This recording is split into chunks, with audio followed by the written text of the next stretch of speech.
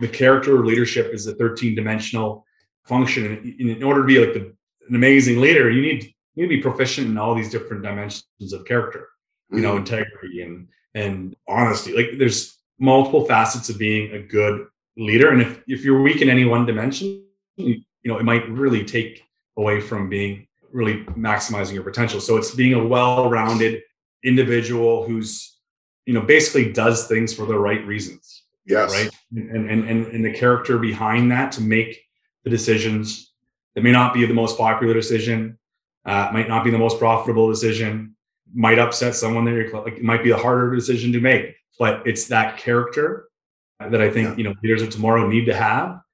That's going to really, propel society.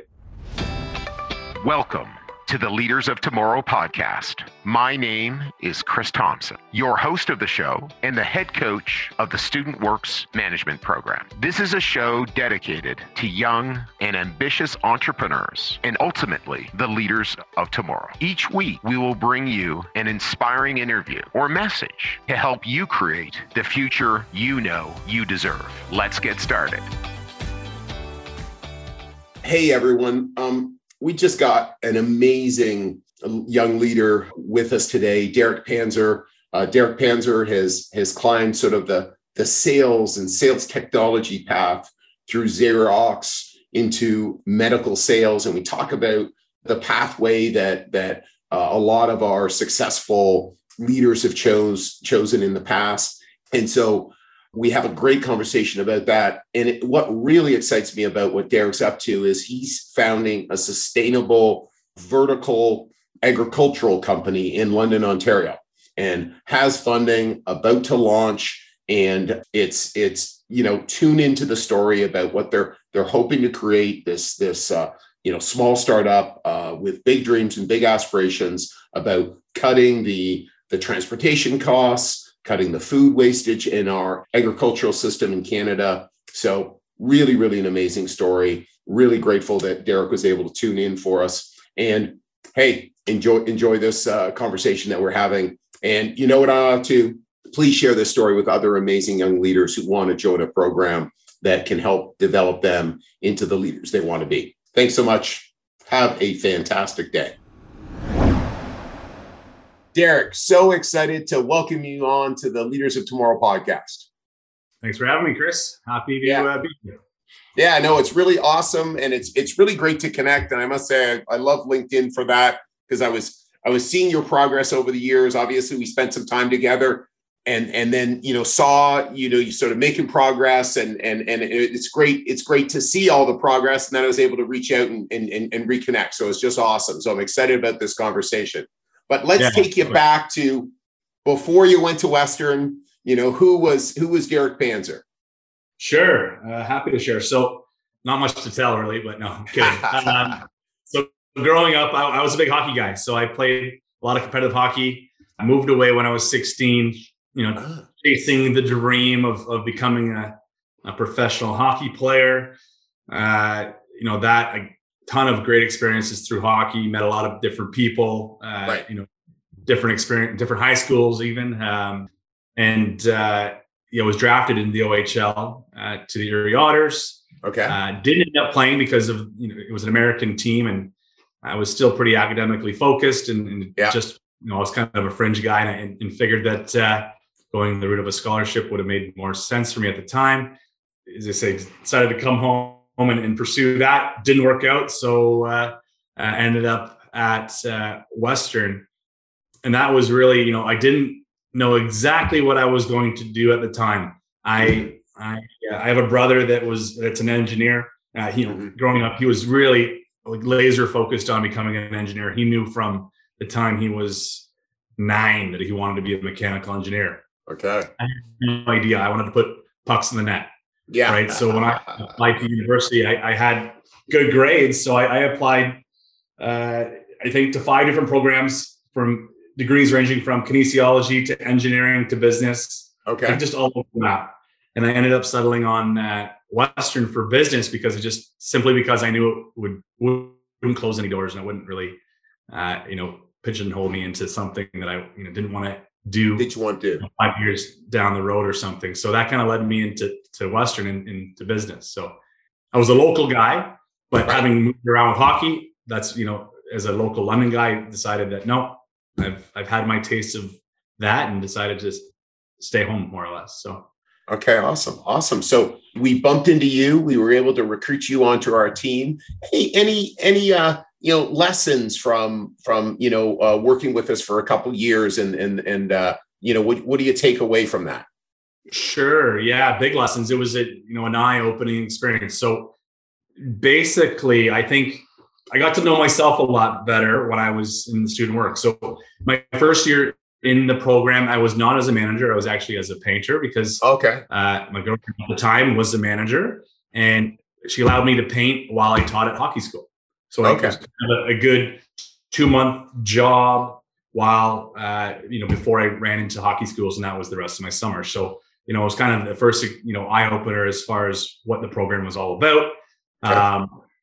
And I said to myself, man, I could really see myself doing that. I want to be on the other side of the brush, I suppose. And I want to, be selling. So that led me into being, a manager the following year. And as I say, that was my first taste of really selling.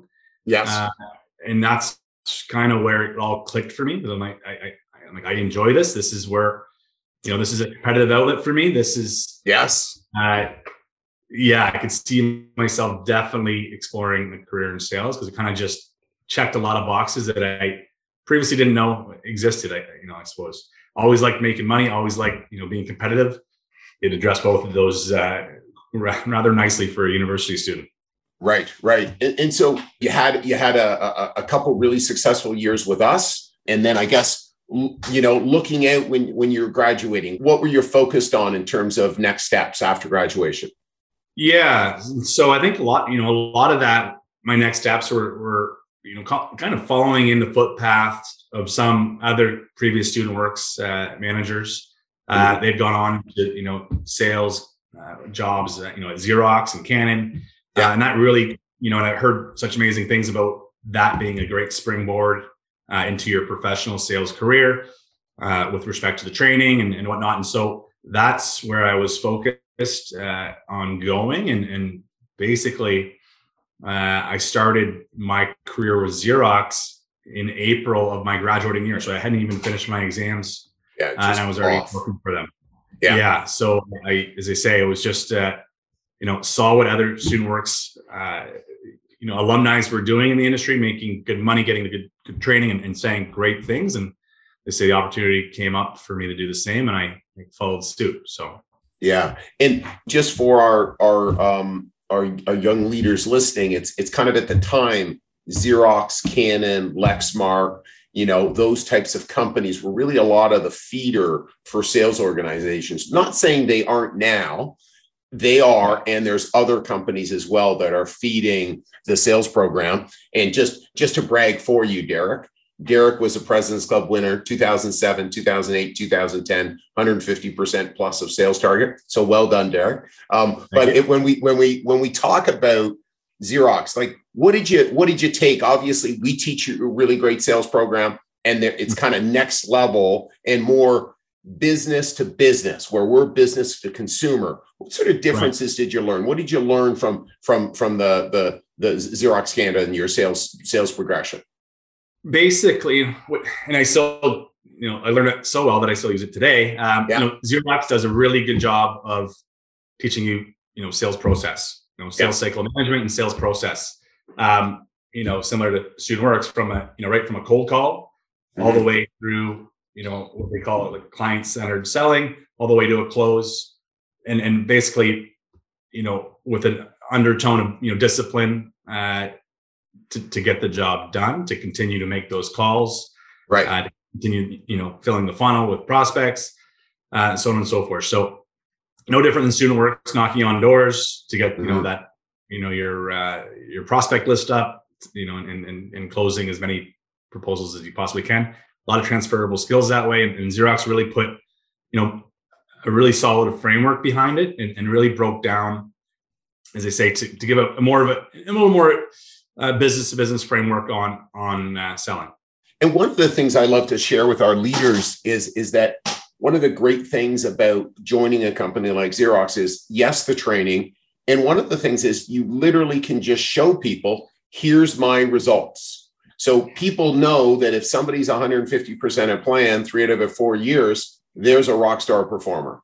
And I'm sure over time, there were people through LinkedIn, headhunters who were reaching out to you. Hey, Derek, do you want to come here? Hey, Derek, do you want to come here? Is that true? That is very true. Yeah, that's absolutely. Very true. Yeah.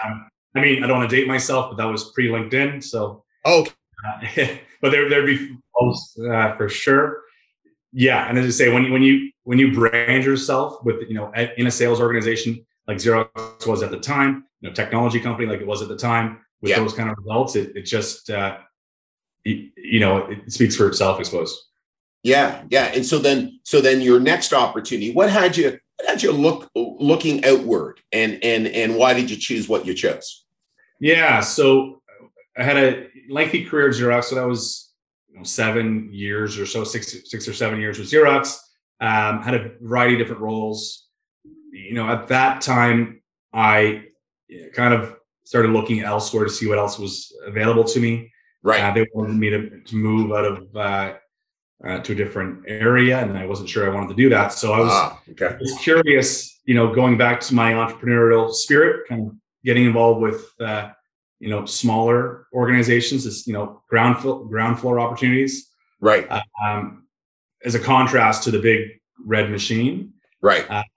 And the big X. So I came across just locally here in London a small kind of it wasn't a startup in the sense that they were just launching, but they were just on the verge of a lot of growth and some VC funding. So very much a startup in a phase 1 funding sense. And they were poised to take on a pretty big market, and that excited me. So I was employee number 10 type thing, and kind of wanted to see what that was all about. So I left Xerox for this role at a company named Delego. Okay, and so they were in the credit card processing space, and and so how was that 3 years? What did you learn? What did you take away, etc.? Yeah, completely different. In a small enterprise, as we were. I think from the time I was there, we went from maybe 10 people to 25. Okay. The revenue, doubled or tripled in that same time frame. But it was interesting because you had to, I was a sales guy. I was leading up their outside sales operation. However, you have to wear, in a small organization, have to wear many, many hats. Whether it's marketing function, even a technical support standpoint, not necessarily providing any technical support. That's way outside my capability, but connecting the dots and really being a solution provider in the true sense of you are the face of the company. You have to coordinate, your organization's resources to provide ultimately that customer's, provide value to that customer. That was extremely interesting as a contrast to the Xerox role, because now I was very much a small fish. We were a small fish in a very large pond. Right.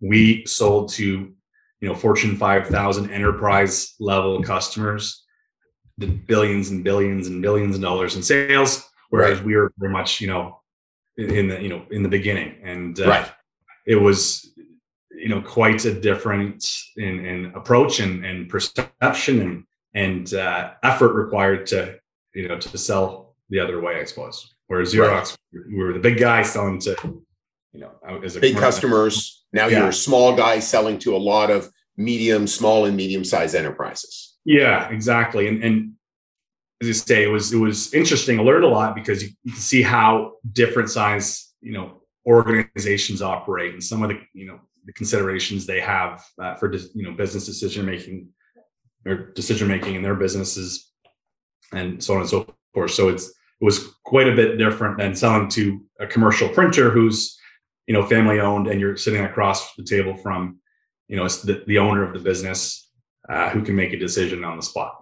Right. So you spent 3 years, and then, one of the things I always like to share is, for our leaders is that, if you look at the best opportunities in sales in terms of providing value, thus providing value to you, the salesperson, is medical and is SaaS, software as a service, is because they're the highest margin opportunities. So was it something that you were looking for, that transition into that space, or were they approaching you, or what was happening there?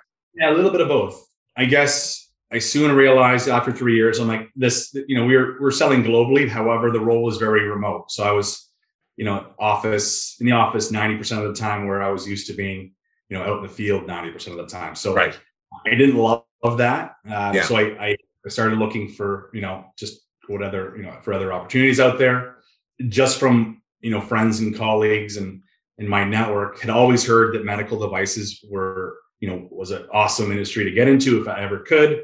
So that was always in the back of my mind, until one day I got a call from a recruiter about a position at my current employer, ConMed, which is a medical device supplier. And the rest is history. So that was about 8 years ago. And I'm there to this day. So as I say, I got into the role I am now, and say it was kind of a, I'm going to say love at first sight, because it was exactly something that I was looking to do. Get back out in the field. It was selling technology that obviously, had a real purpose, right, and a real meaningful sell. So that you're, at the end of the sell, you're not selling a widget, you're not selling whatever it may be. You're selling something that actually is going to impact the patient's life potentially, and their experience. So it was quickly. I found a lot of fulfillment from the role. So. Okay. So what does ConMed sell? What are you selling? What's the So our business. So in Canada or globally, we basically have two main business units. We have an orthopedic division, which sells mostly like sports medicine related products, to fix your joints, not implants, anything like that, but soft tissue stuff. And where I play is on our in Canada, we refer to as our general surgery business, but it's more surgical instrumentation and equipment for minimally invasive surgery, different equipment around energy. So using energy in surgery, it's quite a large portfolio. So we have, maybe 10,000 SKUs that we have to cover, but it would be more focused, as I say, just on minimally invasive surgery technologies. Okay. And so when selling that, Garrett, do you go into surgeries with surgeons, or how involved are you in that type of the process? Yeah, it's really interesting. So the Canadian healthcare system is as everyone knows, it's publicly funded. So it's an interesting environment to sell in from a business standpoint. We sell to surgeons, as you know, so they're using our product, but they're not the customer in a lot of cases, right? The hospital's the customer. So depending on what it is we're selling. Sometimes it's more of an OR surgical commodity, a general instrument that many vendors sell. In some cases, we're working with administration to implement that product. In that case, we're in surgeries working with surgeons to address any change or any questions they have about the product.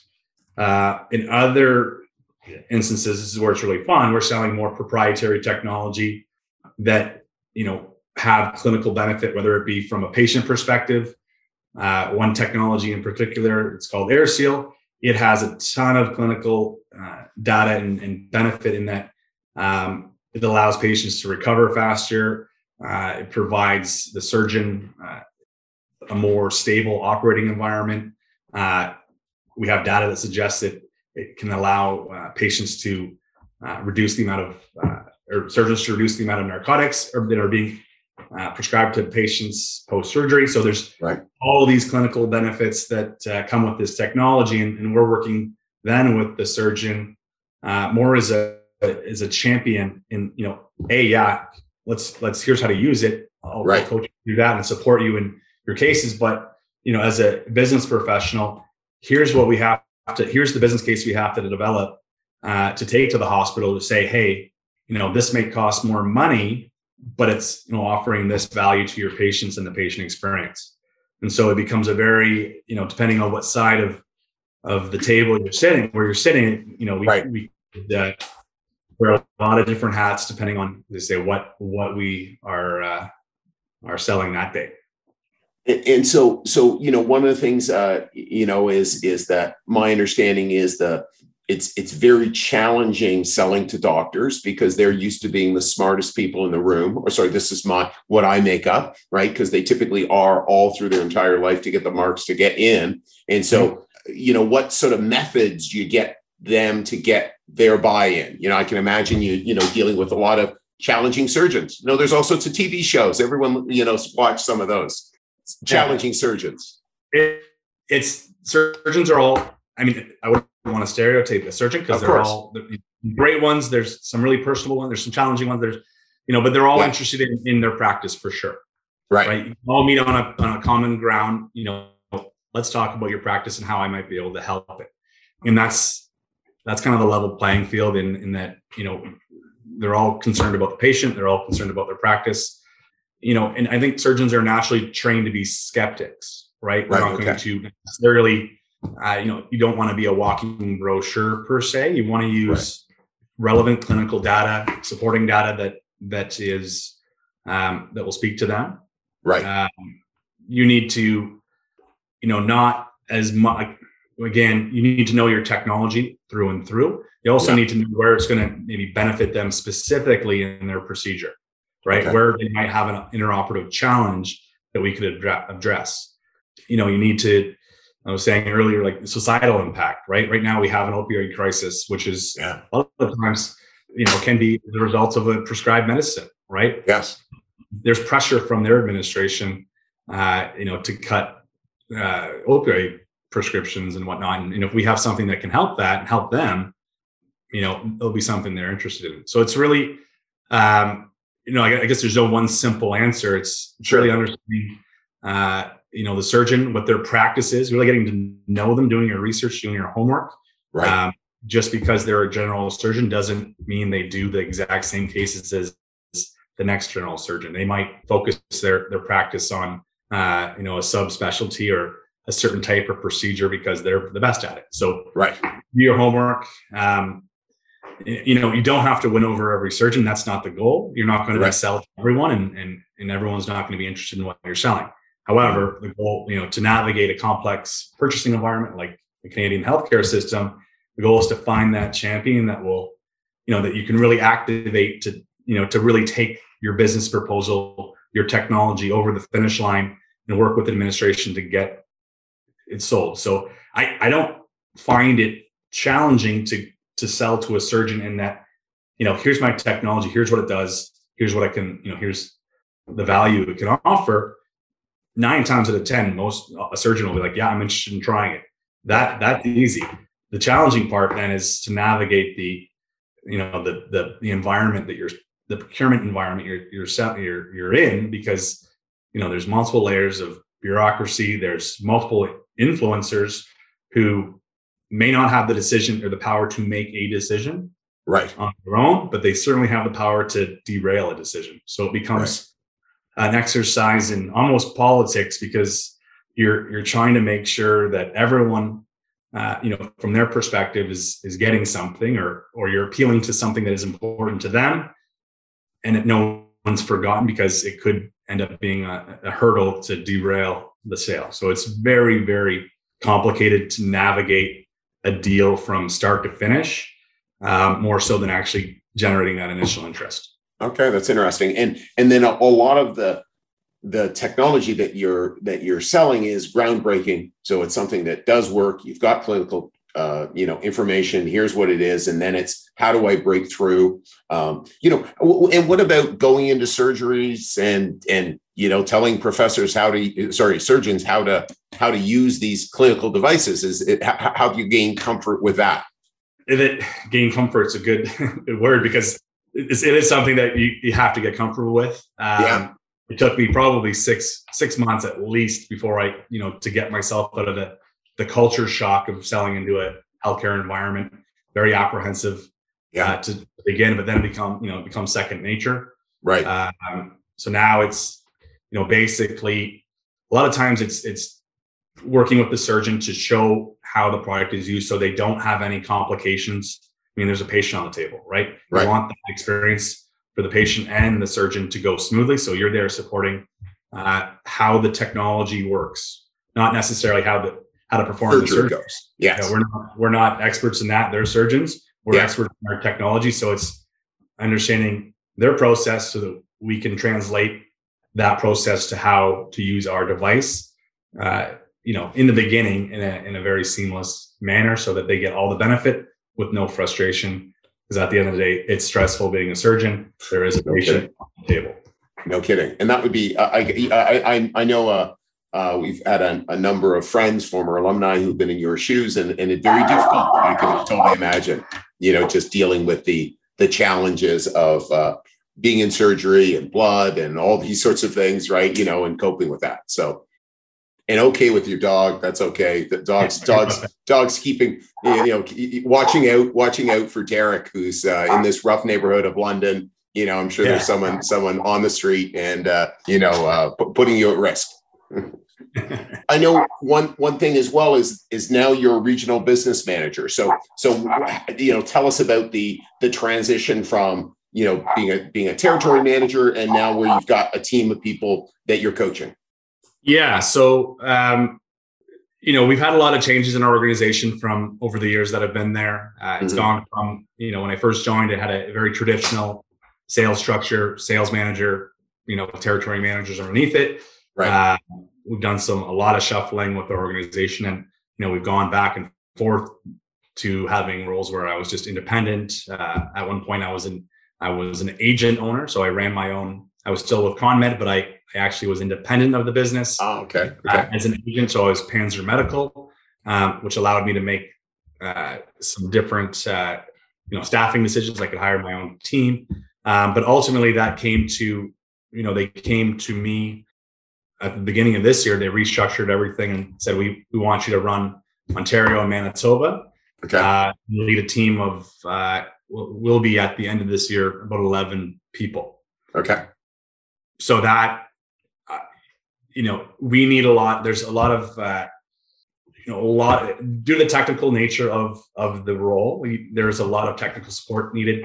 We went away from, as I say, field management, and our business suffered as a result.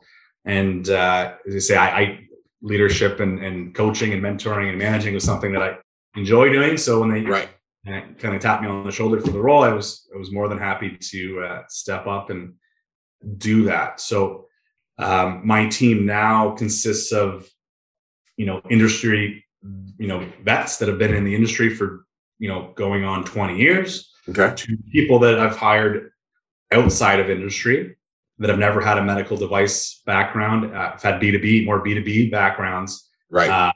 And so I'm bringing them in, onboarding them, trying to translate and unlock that competency to get them up to speed as a medical device rep. So which is relevant for everyone on this call, if they're interested in medical devices, I'm of the mind that I'd rather see, the competency of an excellent salesperson than a clinical background for a role in this environment. I think I can teach clinical. I'm a business background. I have no clinical experience. Right. It's the fundamental salesmanship and the person that is the DNA of an excellent salesman is hard to find. Yes. Yeah. And that's what I'm interested in finding more so than an excellent clinician. Very difficult to teach the EQ skills necessary to, mindset, discipline to really participate at that level, right? Again, you're dealing with these, just exceptional humans, as I've discussed, again, these surgeons. And again, one of the things as well is having, again, participate with people in the medical industry. If you don't know your stuff, if you're not really on it, it's just dismissal, you're dismissed, so you just need to have it all together. The interpersonal skills, the capability of walking through it. And then, like you said, the understanding your device, understanding how you can help people. Yeah, no, well said. Absolutely. So one of the things that going through your LinkedIn that sort of interested me as well, and I know our leaders would be interested as well is you went back and you did an MBA. Was that part-time? Was that full-time? And what was the thinking to go do it and et cetera? So I'm interested. Yeah. So in 2019, getting my MBA, I'm a kind of lifelong learner. I'm always, whether it be reading a book or whatever, was always something that I wanted to do for myself. And in 2019, I thought now or never, and basically enrolled with the Ivy School of Business. 2019, I figured was kind of, with life, I figured I better take the time while I have it. Obviously, with different family planning and whatnot, I could go different directions really quickly. So I decided now or never. And so I enrolled with the Ivy EMBA program, the EMBA, the Executive MBA program, which was, I would say, part-time. It was over a year and a half, so 18 months, where like-minded individuals, about 50 of us, got together, one for 4 days every month and a week every semester, to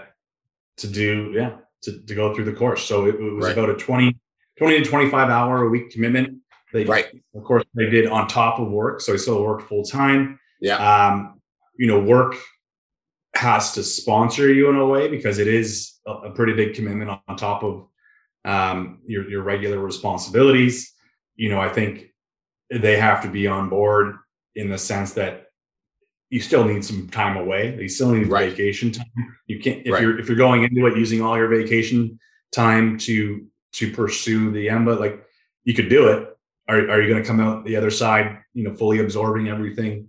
No you couldn't, probably not, right? You're going to come out and it's going to look back on it as a more of a painful experience than anything. I will say that you go into it not skeptical, but the first night I was there, I remember it was a Sunday night, and we were just about to start what they call a week-long residency, and it's a 7 days of classes, 8 hours a day, 4 hours each class. So you're drinking from a fire hose off, and intense. And everyone, I can speak for my entire class, that everyone going into that was, super, nervous and apprehensive and anxious, and it's first day of school all over again, but you're in your mid-30s. Yes. And so I remember, the profs leading the conversation that night were talking about how it would be a transformative experience, this and that. And, I was like, transformative. I'm like, I'm not sure if I'm changing at 35. You can't teach this old dog new tricks. And sure enough, at the end of it, it changed me for sure. It changed as a business person with a question. I'm not going to say necessarily if there's one nugget that I took away and say, oh, I know that now, and now I'm destined for success. It's not necessarily that, but it's more like a framework on how you think through a business problem or a business challenge in order to make a better informed decision. In order to communicate better within the business, in order to be a better leader. Absolutely. Within the teams. Right. So it was a fantastic experience. I can't speak highly enough of the experience, and certainly it made quite a network. The experience, which is huge. Which is another huge takeaway from those programs. And it seems one of the things that's happened over the last couple of decades is they've moved more and more away, or not necessarily away from, but rather than a specific MBA, doing EMBA. So it's like, how can I keep my career going and career read?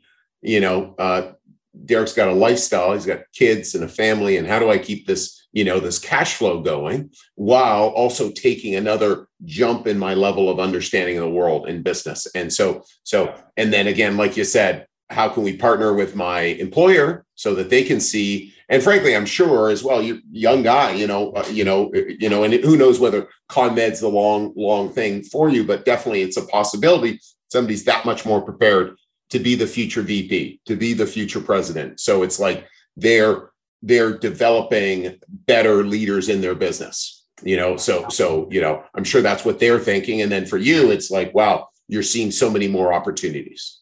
Absolutely. Yeah.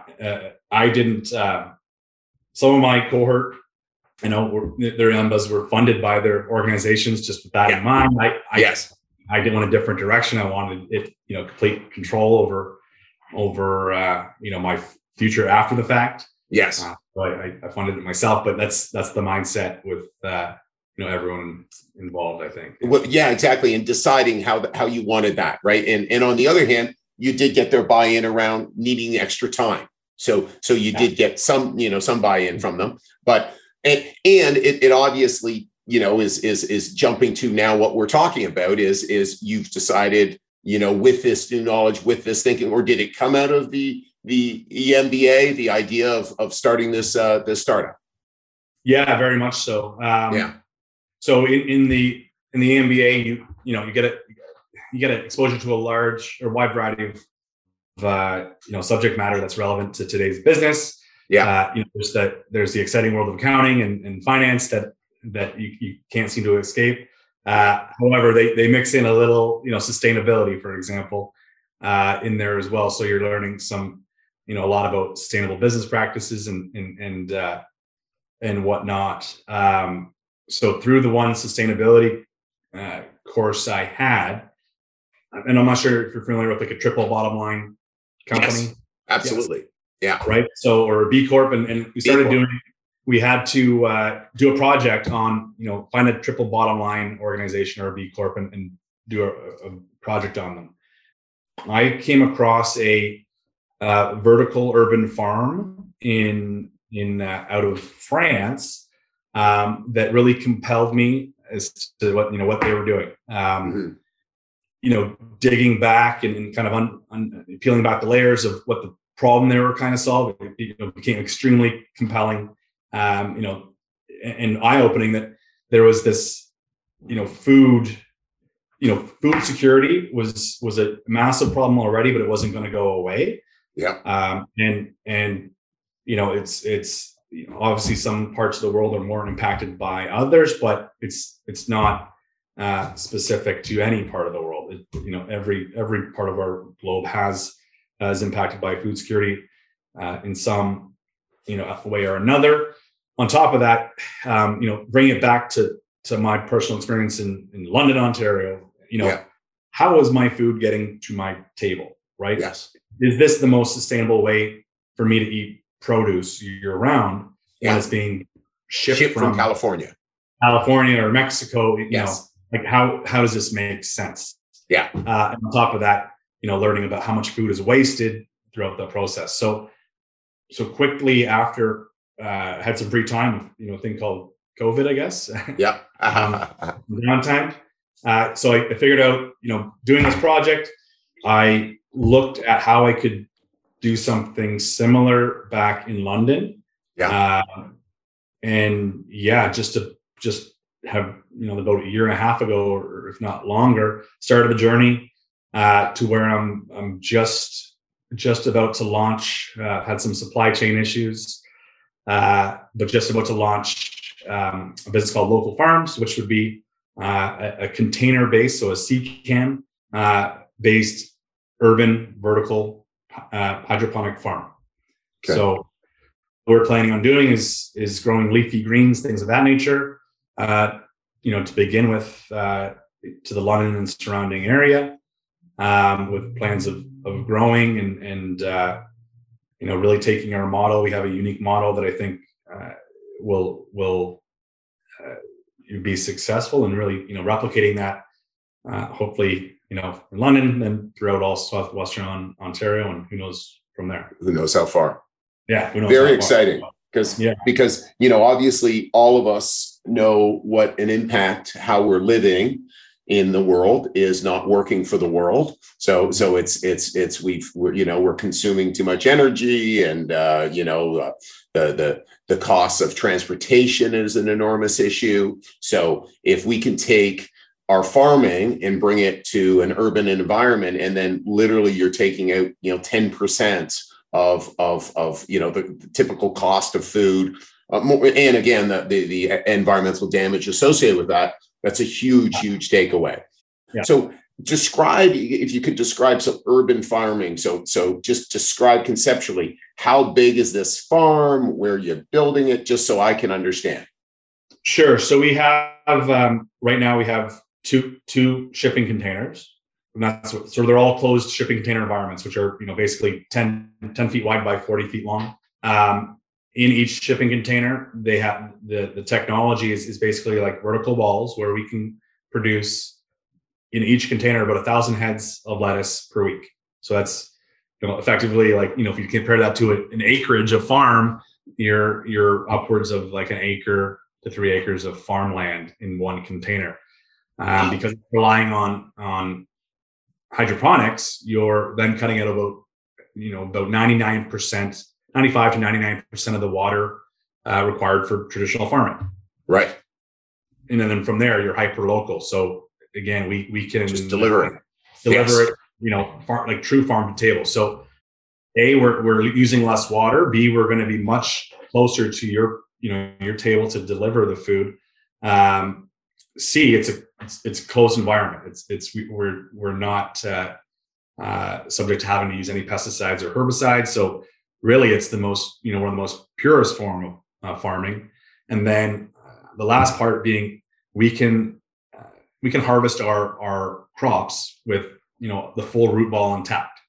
What that means is that it's basically a living plant still, so that shelf life of that head of lettuce is considerably longer than traditional grocery produce, where you're buying. I'm sure we've all bought a big thing of spinach or something, and it's toasted right away because you don't know how long it's got. So hoping to impact that cycle on multiple fronts, and not to mention I think because it's so pure, chefs, people that are foodies might enjoy. Yes, it's a high quality premium product. So I could totally see that. So originally, is the market restaurants? Is it retail? Is it direct to consumer?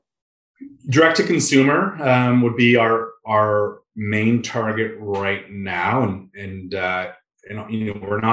we're kind of boutique in a sense because we can produce quite a bit. That's nothing like compared to what you would need if you're going to go into high volume grocery, right? Okay. So I think there's a value prop there to local restaurants when we, as I say, I think we're going to have a bit of a learning curve here. Like, we're not farmers. We this is technology. Yeah.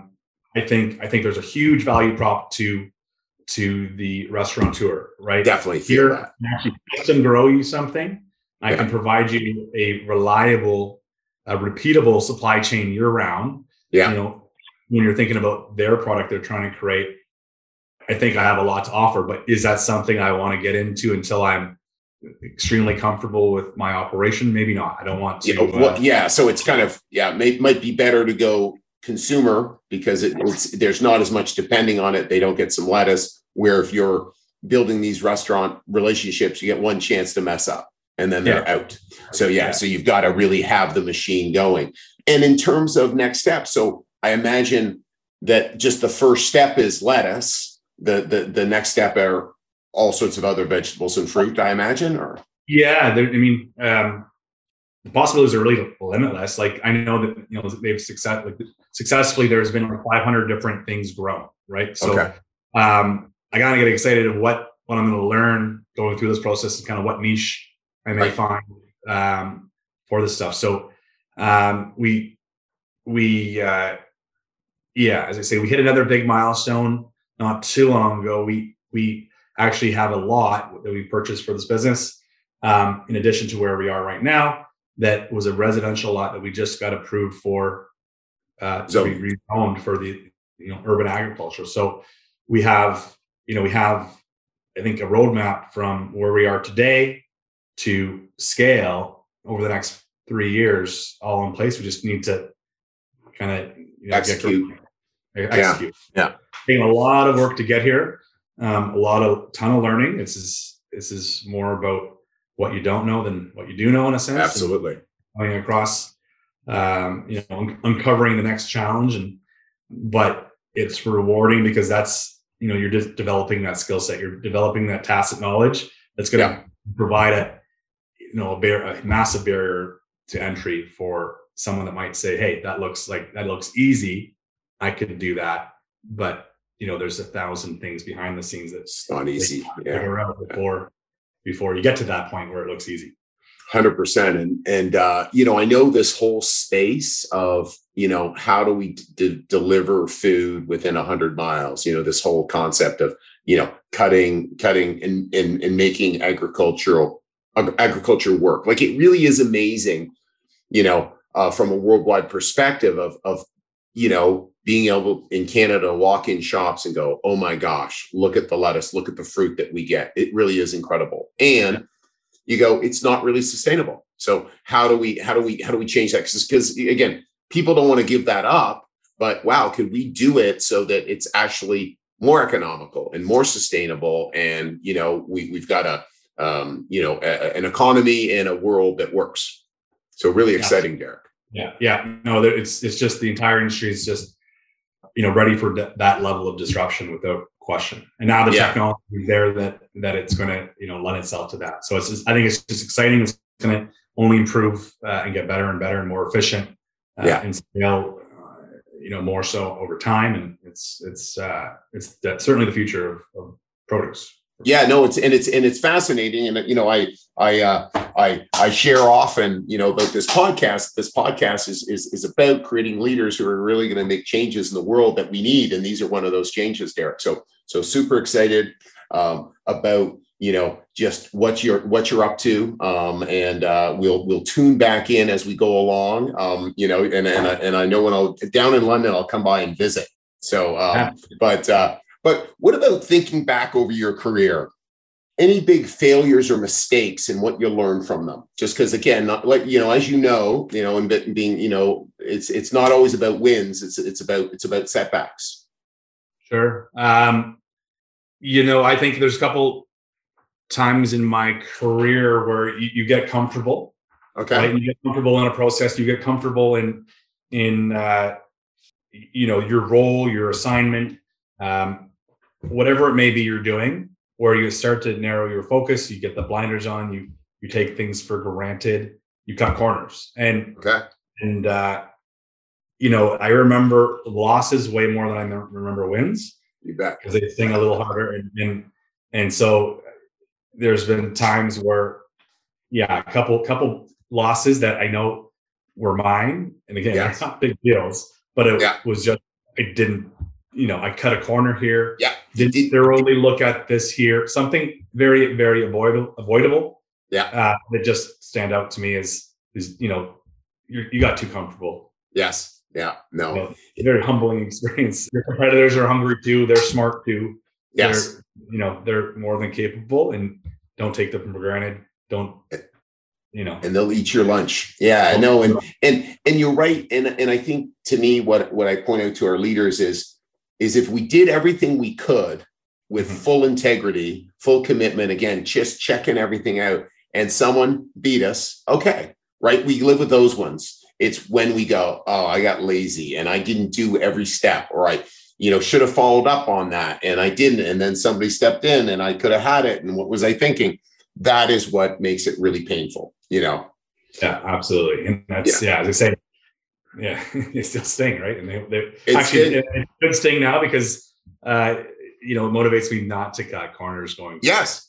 Yeah. And it's interesting. It's one of the reasons I think why so many people are successful from sports background, because it is that win-lose thing. What makes you work so hard to be a hockey player? For me, a swimmer, it's to go win. It's to go be the best I can be. And so then in business, it's the same thing.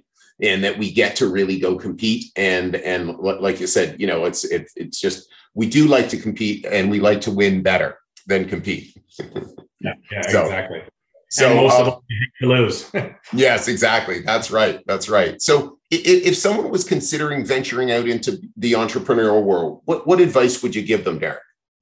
I'd say it's very easy to create a business model and a spreadsheet and whatnot, but it's hard putting it into practice because there's so much. Again, you don't know what you don't know. Yeah. Encounter whole new worlds, like working with the city, for example. my dad was the head of planning for the city of London. Like, I'm a planner's son.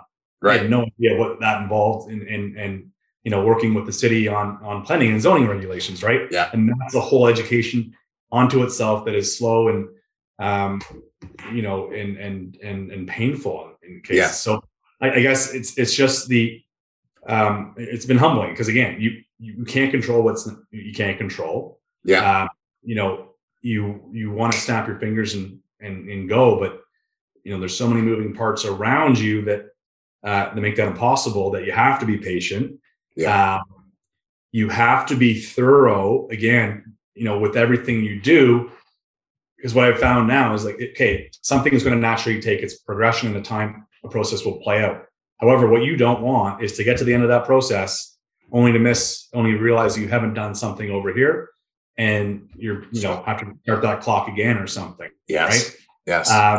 So it's thoroughness to get things, make sure that things are where they need to be, to move the process along as quickly as possible. But at the same time, expect that and be okay with it.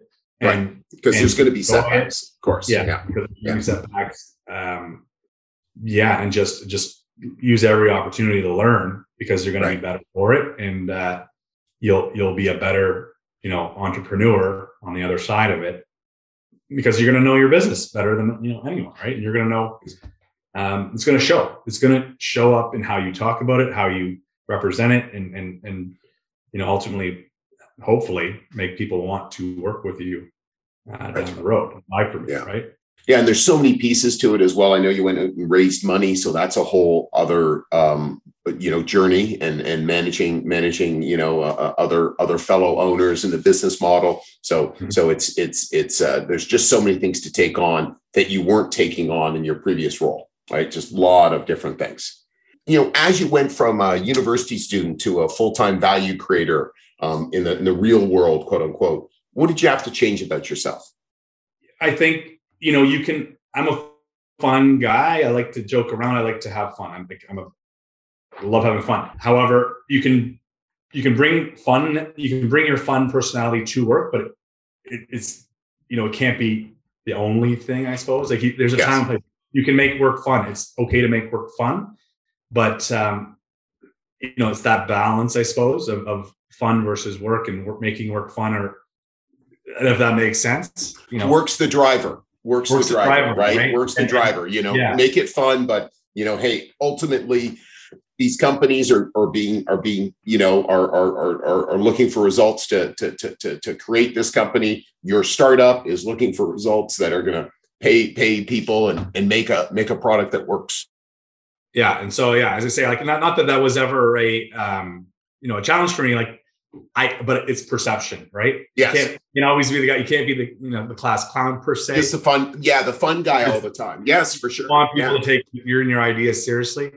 So as right at university, I think I was the successful sales guy, but maybe not perceived as the leader I could be at that time, because I was more focused on being the popular guy in the bullpen, right? Yeah. And that actually, you're right, is as you start to level up, right? And, sales manager and VP or starting entrepreneur, raising funds, people need to see, oh, here's a guy with great energy and not just the fun guy, because people don't want to invest in the fun guy. So happy to have a beer with them, but not invest in them. So what habits would someone want to steal from you? Obviously the results that you've got are really, created habits. I think my best habit that I have would be someone extremely tenacious problem solver, right? Okay. So I don't know if that would be a habit or not per se, but I will dedicate my time and focus and energy until I solve the problem at hand. And maybe that's the habit, getting through one problem before I move on to the next one, or one proposal, if it's really directing my focus and attention to the problem of the day, the proposal of the day, the deal of the day, to make sure we're putting our best focus there, because we can do that. We can repeat that and do it on the next one, but it doesn't serve anyone well if you're kind of juggling Absolutely. Things that one, 90% focus gets 50% results. Yeah. I believe in that. So focus. Time. Yeah. Gary Keller says, it's the one thing that I do today that will make all the difference in everything else I do. Focus on that one thing. So to me, that's what you're doing. It's like, there's one problem. There's one thing that's going to make a difference in this deal. It's one thing that's going to make a difference, focusing on that. And it takes real discipline to do that. It takes a lot of power, a lot of commitment. It's really easy to go, I'll go, again, the fun guy goes and makes the phone call to, the customer that's easy to deal with or whatever. But it's like taking that level of maturity, that level of integrity up to the next level. And it's to further that, and I think I adopted this in my day-to-day, 10 years ago that I never did before. Is everything I do, every meeting I have, when I'm doing a pre-call meeting, what am I going to talk about? Why am I meeting with this person? Yeah. I have an outcome or a business objective in mind. I have an end destination that I want to be at. Yeah. And I'm that's more important to me than most things, because I can't plan my meeting. I can't plan anything without a destination in mind and that goal of a business objective or whatever it may be. Certainly in sales, we got, why are we here? Yeah. And having that pre-call plan or that pre-meeting plan of what is the outcome I'm looking to achieve, and reverse engineering it from there. Exactly. And then I'm sure at the end, Derek, you're looking and reviewing, how did we do? Did we achieve it? What's missing? What are the next steps? How do we set up? Just because, for our leaders listening, again, that's what we recommend we're doing when we're doing a canvassing session or when we're doing an estimate. And it's like, okay, here are the results I got. How did I do? We judge, and then we can get better and better and better. That focus is so key, isn't it? Yeah, absolutely. We don't want to be in my industry, as I say, being in the healthcare world, being in a hospital, we don't want to be follow-up people that are just going and making social calls. That is not appropriate. We need to be constantly bringing value, constantly having a purpose, and not wasting people's time. Right? There's a clinical environment, so it's so important to be. We can be obviously socialize and be friendly, and of course, and relationships are. They say it's a busy environment, and you have to have purpose and these deals are very complex, as you mentioned as well. So it takes many, many, many steps to get the deal done. Yeah, and that's a great point, because as I say, without that laser focus on each interaction, and you're moving a deal forward in increments, right? Yeah, it's degrees and yes, not giant steps. The long sales cycle, you're moving things forward in increments. So sometimes that business objective or outcome could be something small. It doesn't have to be like I'm getting a PO and I'm walking out of here with my quota for the year. No, it's an incremental win. But you have to have that level of detail to move it that 1 degree further. Yeah. And again, Derek's environment, leaders, so many influencers, so many people who can support the deal or hold back the deal. And again, very, very thoughtful people too, right? Again, we're dealing with, Healthcare Canada, what an incredible institution. So everyone is very thoughtful. Everybody's really caring. So making sure that everybody's needs are met, everybody's, looking at it from a really, really wise perspective. So it takes somebody to really quarterback it, right? That's really who you are in these deals too, quarterbacking it through. Yeah. Yeah. Definitely who we are. Yeah. So final question, when you think of a leader of tomorrow, what comes to mind, Derek? Leader of tomorrow, someone who, what comes to mind to me is character and the dimensions of what, the character of a leader is.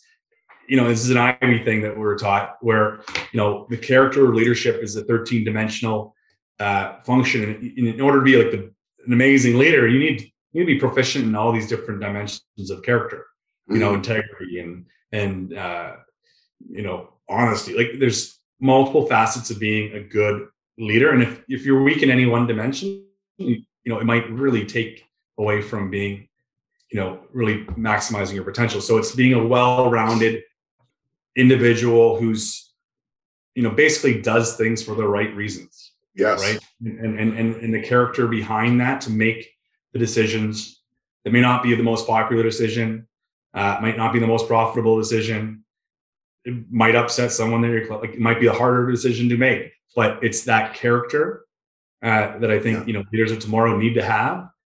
That's going to really, propel society, I suppose. And it's like what you're up to. And frankly, I think really what I like to think we're up to, having a business that is about more than profits, right? Profits is what happens when you create a lot of value in the world. There's profits. But what is it doing for the community? How sustainable is it? How are you treating your people? Are you treating your people? What's the level of empathy and compassion in your business?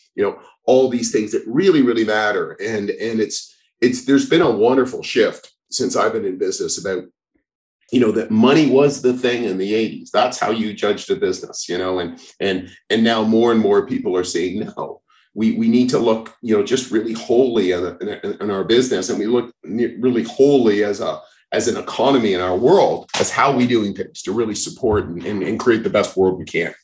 Yeah. I fully believe in that. And I think that, as I say, that's only picking up more momentum that, it's only picking up steam. Exactly.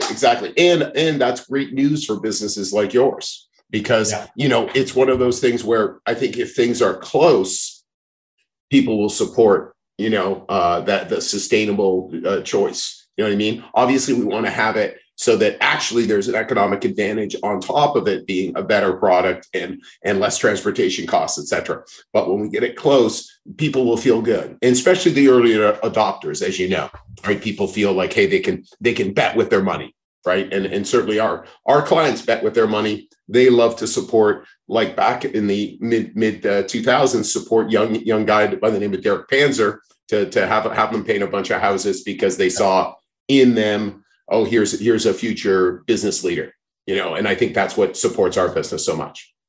Right. So Derek, thanks so much. Really, really love this conversation. Love what you're up to. And I wish you success. And again, we'll be tuning back in to see all the future successes and the future challenges. Yeah, no, thanks for having me, Chris. And I'm happy to share my journey as it unfolds. It's I'm worried that I might have more gray hair next time you see me. Hey, I hope you enjoyed this. I've got lots, especially if I let it grow in. You just notice it's pretty bald, so then you don't see it every single year. To not only take care. We'll talk soon. For successful business, but to further their development as a leader and give them an unfair advantage in the future over their counterparts. It's why starting now and only for the next few weeks, we'll be on campuses across Ontario, Quebec, and the East Coast, interviewing students who think they have what it takes to start their first business and get started down their path of entrepreneurship.